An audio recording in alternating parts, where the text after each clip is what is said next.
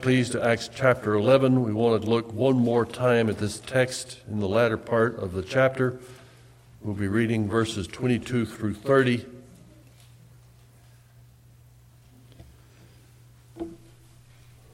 I think it helps to take a step back and sometimes look at some key books in Scripture with kind of a big picture view. And we've done that a few times here with the book of Acts. Many Christians, considering the accounts that are presented, they will read and study and preach and teach about Peter in the book of Acts. And there's nothing wrong with that. Some will also show us that John is also there, and there are clues about his ministry and his contribution. Some will look at Paul and focus in on him. Some will preach about Stephen and his boldness and courage to preach in the face of danger. And then they will challenge us. Be like Peter, be like John, be like Paul, be like Stephen. There's nothing wrong with that. But we want to look at a broader picture. Two things I want to consider this morning. Consider that a great spiritual harvest is being described in the book of Acts. And it is worth studying. We need to see that workers are needed and workers were prepared. Second, consider that Luke deliberately suggests a contrast to this spiritual harvest with the mention of a literal famine. And we'll talk about this more when we get into it. There is a great spiritual harvest being described in the book, and that's worth studying, that's worth noting. And consider that Luke, at this part of his text, suggests a contrast to spiritual harvest with a mention of a literal famine. If there are no workers, there's no harvest. And if there's no harvest, there's great famine. Let's read our text, and then we'll pray and proceed into finding out what's here. Now, this is all commenting on Barnabas' ministry. The report of this came to the ears of the church in Jerusalem. They sent Barnabas to Antioch. When he came and saw the grace of God, he was glad, and he exhorted them all to remain faithful to the Lord with steadfast purpose. For he was a good man, full of the Holy Spirit and of faith. And a great many people were added to the Lord. So Barnabas went to Tarsus to look for Saul, and when he had found him, he brought him to Antioch. For a whole year they met with the church and taught a great many people. And in Antioch the disciples were first called Christians. Now in these days prophets came down from Jerusalem to Antioch, and one of them, named Agabus, stood up and foretold by the Spirit that there would be a great famine over all the world. This took place in the days of Claudius. So the disciples determined, everyone according to his ability, to send relief to the brothers living in Judea. And they did so, sending it to the elders by the hand of Barnabas and Saul. Let us pray. Father, we thank you for this word and for its truth. May this truth shine light into our hearts, our minds, and our understanding, that we may see once again what defines us as your bride, your church, your people.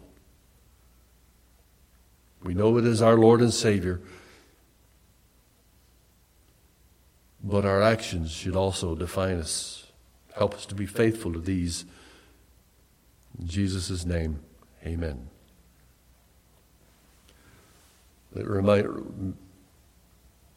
me remind you, as I did a few weeks ago, that this is a big picture view of the book of Acts. In the Old Testament, there was judgment upon Israel for their fall into idolatry, their spiritual decline and apostasy. God scattered the northern tribes of Israel and throughout Assyria and into Asia Minor and even further regions than that. And About 120 years later, approximately, he also scattered the people of Judah and Benjamin, and Jerusalem was destroyed, and many of the people were taken into captivity under Babylon. That was part of judgment, but it was also part of God's providential plan to prepare his people to spread the gospel.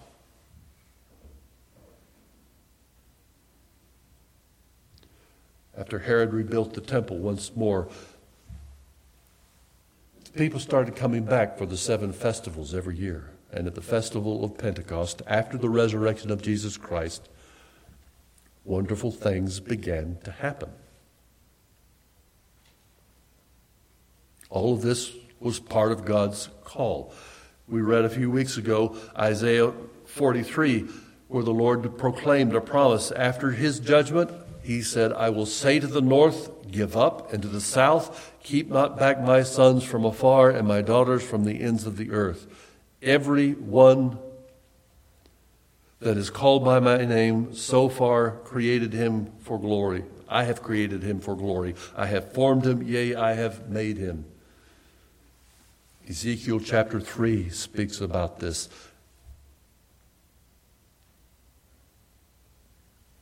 Many of the minor prophets also speak about this, foretelling that the Lord will call his people back to himself,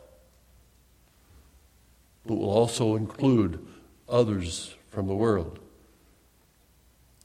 Hosea chapter 1 says, the number of the children of Israel shall be like the sand of the sea, which cannot be measured or numbered. And in the place where it is said to them, you are not my people, it shall be said to them, children of the living God.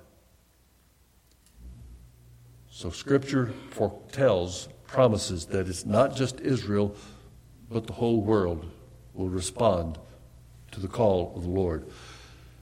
Great spiritual harvest was foretold in the Old Testament books, and we're seeing it come to pass in this account in the book of Acts. It's because of the promise of God. Key to the promise of God was the fulfillment of this fulfillment was the appearance of the Lord Jesus Christ. We all know that he came to die in place of sinners, but his teaching and his ministry reinforced the promise of people coming to the Lord. In Matthew chapter 9, there's a record of part of his ministry where he was performing his miracles and healing the sick and preaching and teaching his disciples. 9:36, the Bible tells us, when Jesus saw the multitudes, he was moved with compassion for them because they were weary and scattered like sheep having no shepherd. And he said to his disciples, the harvest truly is plentiful, but the laborers are few. Therefore, pray the Lord of the harvest to send out laborers into his harvest. Here is the burden of the Lord. The promise that God had proclaimed in through the Old Testament prophets is the burden on the Lord's heart. Compassion for the lost. In his proclamation that laborers for the harvest were needed. And we're seeing that in this book of Acts.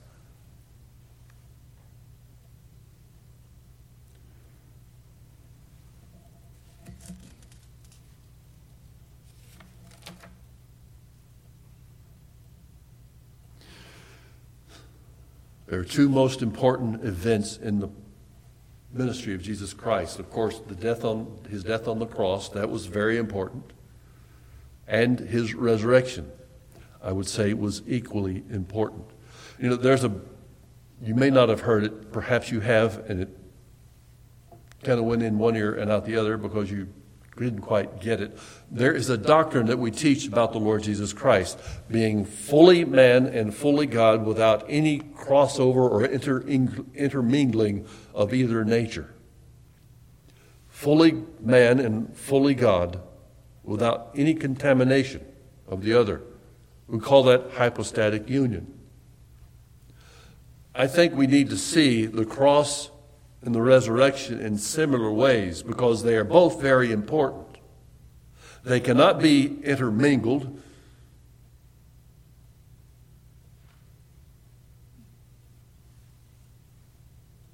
And I hope I'm not speaking in error. I don't think either one can stand alone without the other.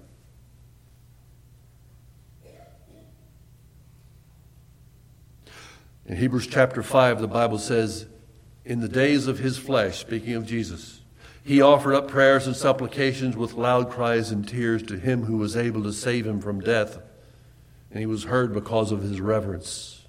Although he was a son, he learned obedience through what he suffered, and being made perfect, he became the source of eternal salvation to all who obey him. If Christ's death on the cross was less than it needed to be, he would not have come out of the grave. So we need to see the two as equally important. His death and resurrection together are the central event of all history. The Lord's passion for his mission was and is a holy desire for a great spiritual harvest. And his death and his resurrection provides that power for a great spiritual harvest. We begin to see it in the book of Acts, and we continue to see it throughout history. Our Lord said, the harvest truly is plentiful, but the laborers are few. Therefore, pray the Lord of the harvest to send out laborers into his harvest. So, brothers and sisters, if the Lord is asking prayer for laborers of the harvest, are you willing to be an answer to that prayer?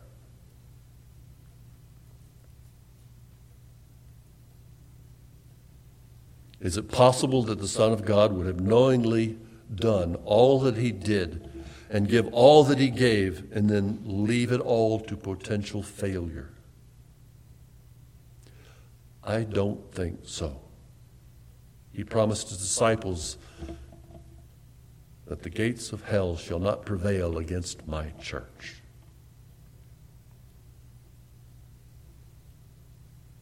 The harvest is truly plentiful, but the laborers are few.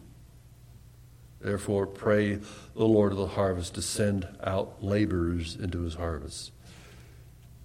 In answer to his prayer, we need to look at the book of Acts in such a way that we see the big picture, not just the individuals that were there and the records of their life and their ministry. We need to look at the big picture.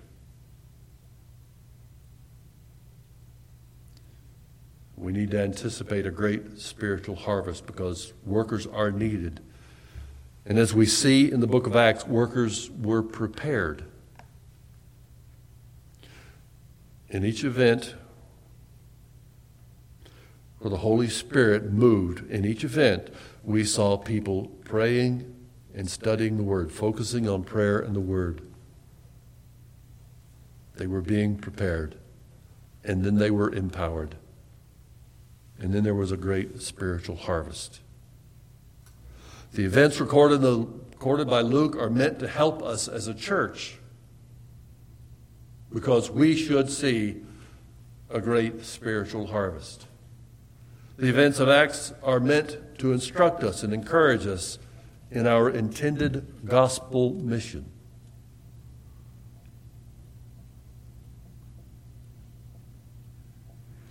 As we look at our text, remember that Peter had shared the gospel with Cornelius, a Gentile, and then he had to defend the action before the Jerusalem council. Something was also happening. The message was getting out to the Gentiles around the city of Antioch and Phoenicia and Cyprus. And so they sent Barnabas to investigate, to check it out, to bring back a report. This marked an official transition that the gospel was finally considered appropriate to go to the Gentiles. They weren't against it. They sent Barnabas, just go and make sure they're getting the gospel right. Go and make sure that this is not something artificial, something phony, something apostate. They sent Barnabas. And he was encouraged by what he saw. The text tells us in verse 24, a great many people were added to the Lord. It's a great spiritual harvest. This was not the first one. This is following a trend. This is a crescendo, continuing to build. Workers were needed. Workers were prepared at Pentecost. Chapter 2, verse 47, they were praising God and having favor with all people, and the Lord added to their number day by day those who were being saved. But at this point, they were primarily Jewish. Nearly all of the early Christians were Jewish. And even soon after Pentecost, in Acts chapter 5, more than ever believers were added to the Lord, multitudes of both men and women. But even so, they were still primarily Jewish. Then we get to the account of Cornelius in Acts chapter 10. Peter opened his mouth and said, truly I understand that God shows no partiality, but in every nation, anyone who fears him and does what is right is acceptable to him. While Peter was still saying these things, the Holy Spirit fell on all who heard the word, and the believers from among the Jewish people who had come with Peter were amazed because the gift of the Holy Spirit was poured out even on the Gentiles.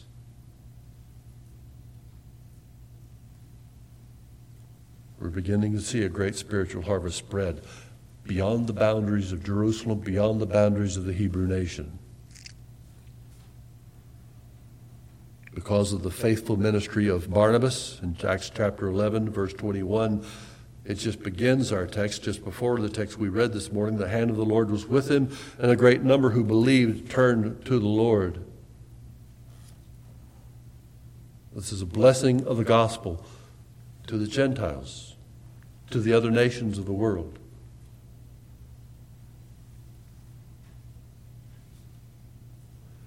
In Acts chapter 11, returning to our text, verse 24, for Barnabas was a good man, full of the Holy Spirit and of faith, and a great many people were added to the Lord. So Barnabas went to Tarsus to look for Saul. And when he had found him, he brought him to Antioch. For a whole year they met with the church and taught a great many people.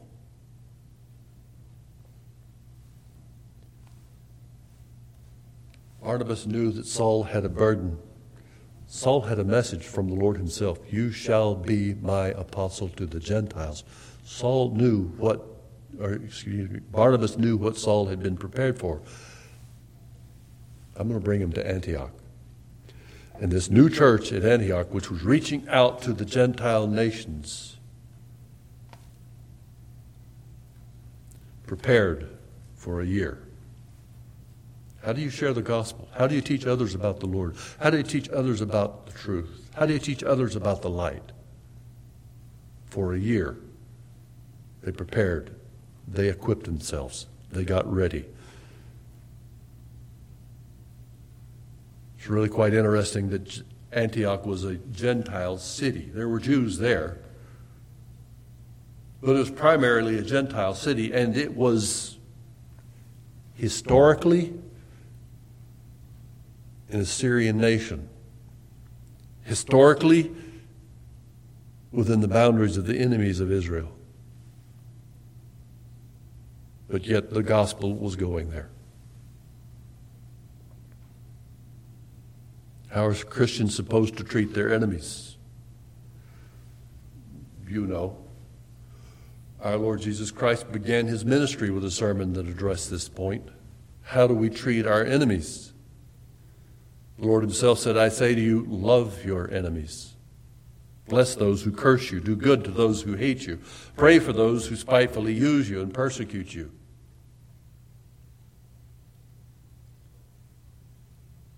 That you may be sons of your Father in heaven. For he makes his sun rise on the evil and the good, and sends rain on the just and the unjust.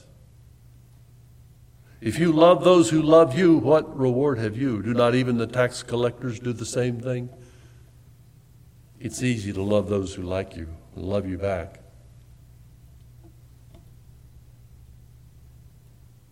It's a mark of a Christian to love their enemies.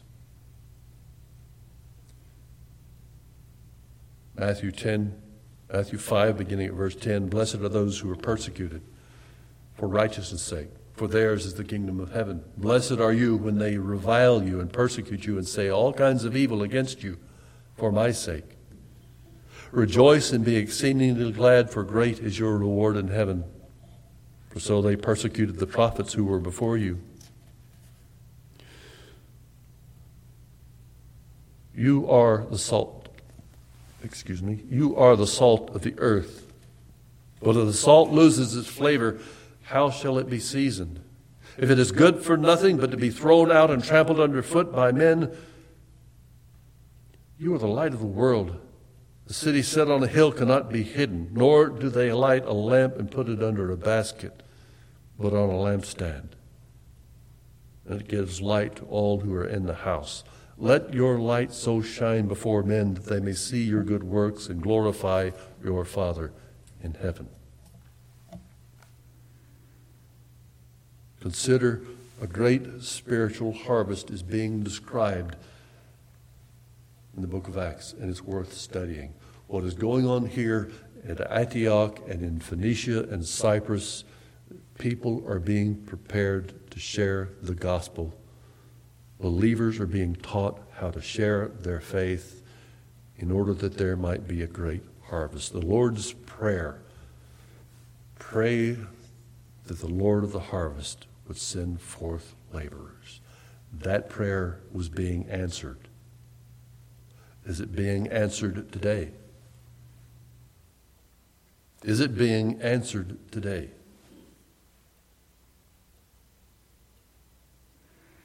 Workers were needed. Workers were prepared. Workers today are still needed. Workers need to be prepared today. Do you know how to share the gospel? Do you know how to talk to someone else about eternal things, about their sin and their need of a Savior, about coming judgment and the grace of the Lord?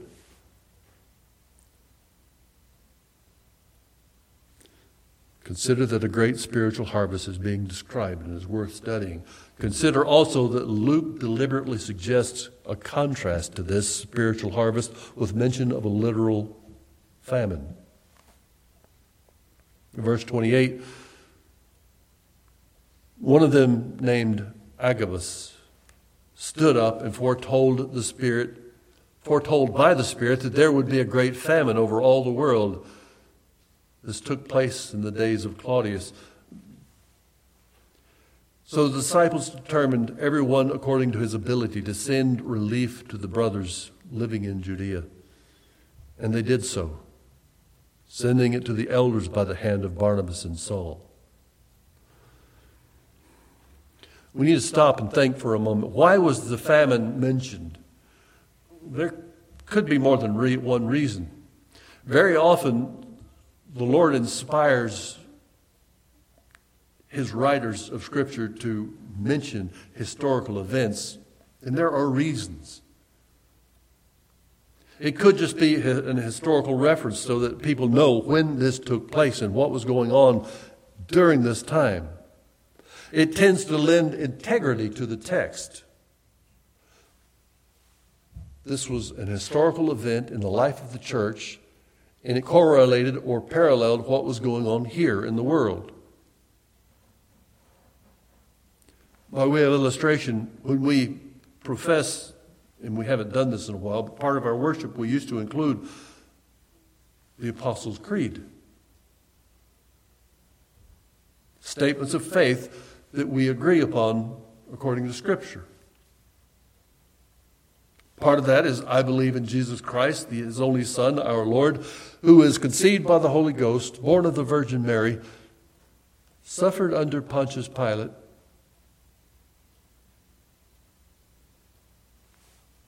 Why is Pontius Pilate mentioned? It has nothing to do with our salvation. But the early church fathers included that name in order that people might know someone who actually lived was involved with his actual death. These statements of faith are not myths or legends, but are supported by historical testimony. And that might be one of the reasons the famine was mentioned in Acts chapter 11.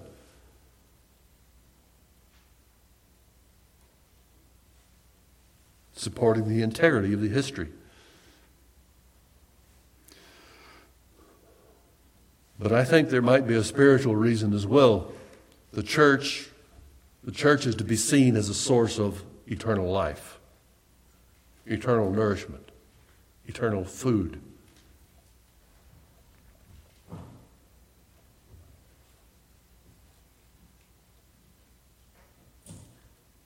And I think we need to take it that way a little bit.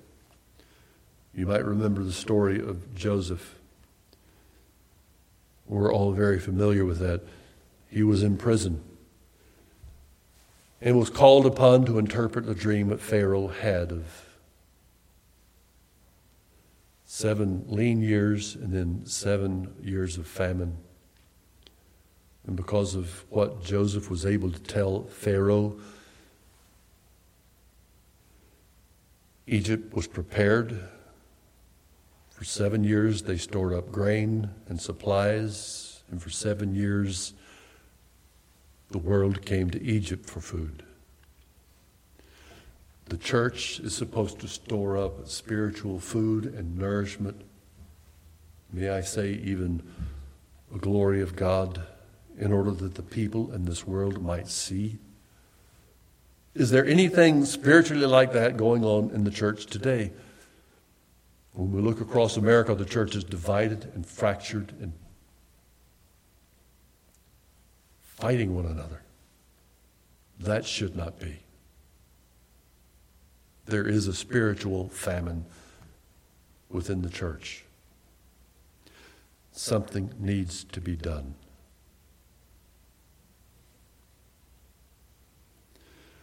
Agabus stood up and foretold by the Spirit that there would be a great famine over all the world. This took place in the days of Claudius. Indeed, there were 3 periods of famine during Claudius's reign. Most of the commentaries say that the one talking here was the central one around 44 to 45. It's 44 to 45 AD. So the disciples determined everyone according to his ability to send relief to the brothers living in Judea. And they did so, sending it to the elders by the hand of Barnabas and Saul. Indeed, the church should participate in mercy ministry. There was a physical, literal need here. And the Bible says everyone according to his ability to send relief to the church in Judea. We could also translate and understand that each congregation according to that church's ability. We're a small country church, small congregation. We have limited abilities, but we should be using our abilities to the best that we can in order that God may have glory and the gospel may be proclaimed and that people may see a demonstration of God's mercy and grace and power. But I need to remind you that let me rephrase that. Sharing the gospel is not limited to providing relief to the poor. And there are many churches in America who have turned to a social gospel. All we have to do is be nice. That's not enough. That is not the gospel. That may be a sign that the gospel has transformed your heart and your life and your church and your congregation, but it is not the gospel. Sharing the gospel is not limited to providing relief. If there are no workers, there will be no harvest. If there is no harvest, there will be a great famine. And a spiritual famine is worse than a literal famine. Do you want to see a spiritual harvest? Do you want to see God glorified? What are you doing to prepare? How are you preparing to be a worker in the ministry of the gospel?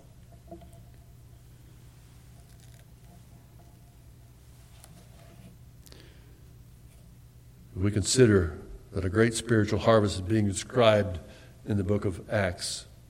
In response to the promises of God in the Old Testament, in response to the ministry of Christ on the cross and his resurrection in the New Testament, there was indeed a great spiritual harvest being witnessed and experienced during those days.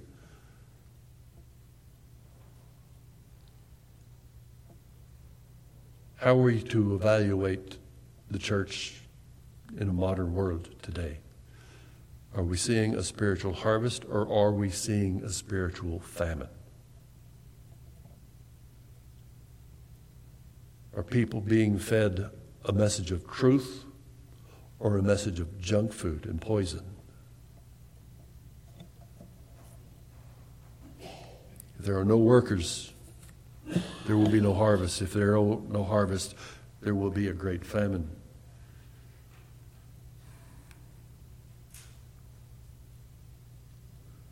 We have a lot to do. And the world which we present the gospel to, it's going to resist. It's not going to like our message. But we must be bold and faithful to proclaim it. That's what we are called to do. That's what we are saved to do.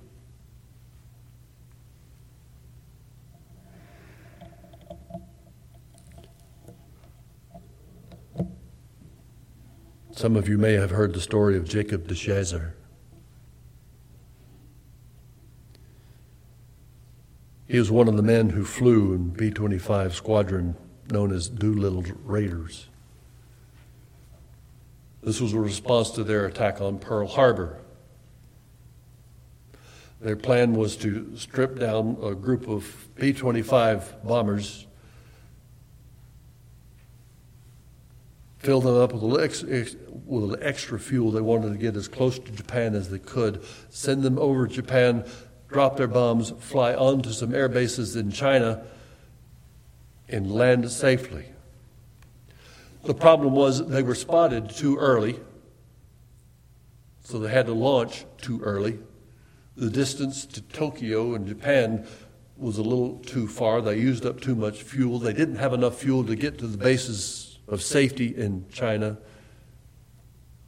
And de Chazer's plane he had to parachute with his crew, and they were captured the next day and imprisoned by the Japanese.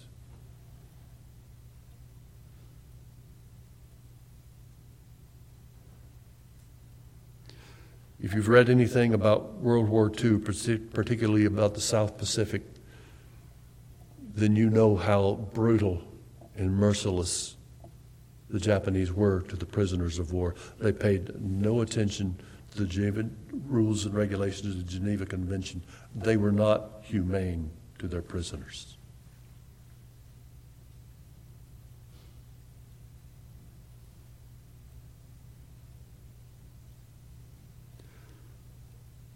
De Chazer was able to talk to one of his guards who provided him with an English Bible. He was only allowed to keep it for 3 weeks before it was discovered and taken away. But during that 3 weeks, his reading in Scripture, his heart was changed for his enemies. He was burdened for their souls. After his release, he entered Seattle Pacific College, finished an undergraduate degree. He went on to Asbury Theological Seminary, finished a master's degree, prepared to go to the mission field in 1948 with his wife. He was back in Japan.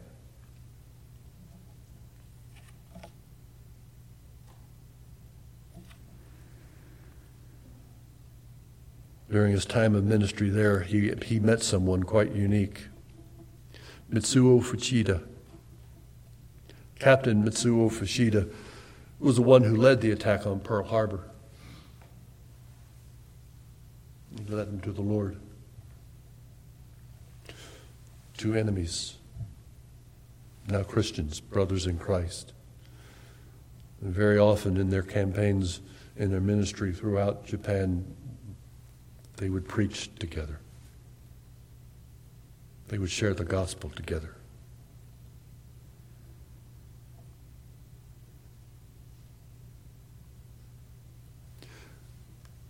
Great spiritual harvest because men were bold to preach the gospel. What shall you do? Let us pray.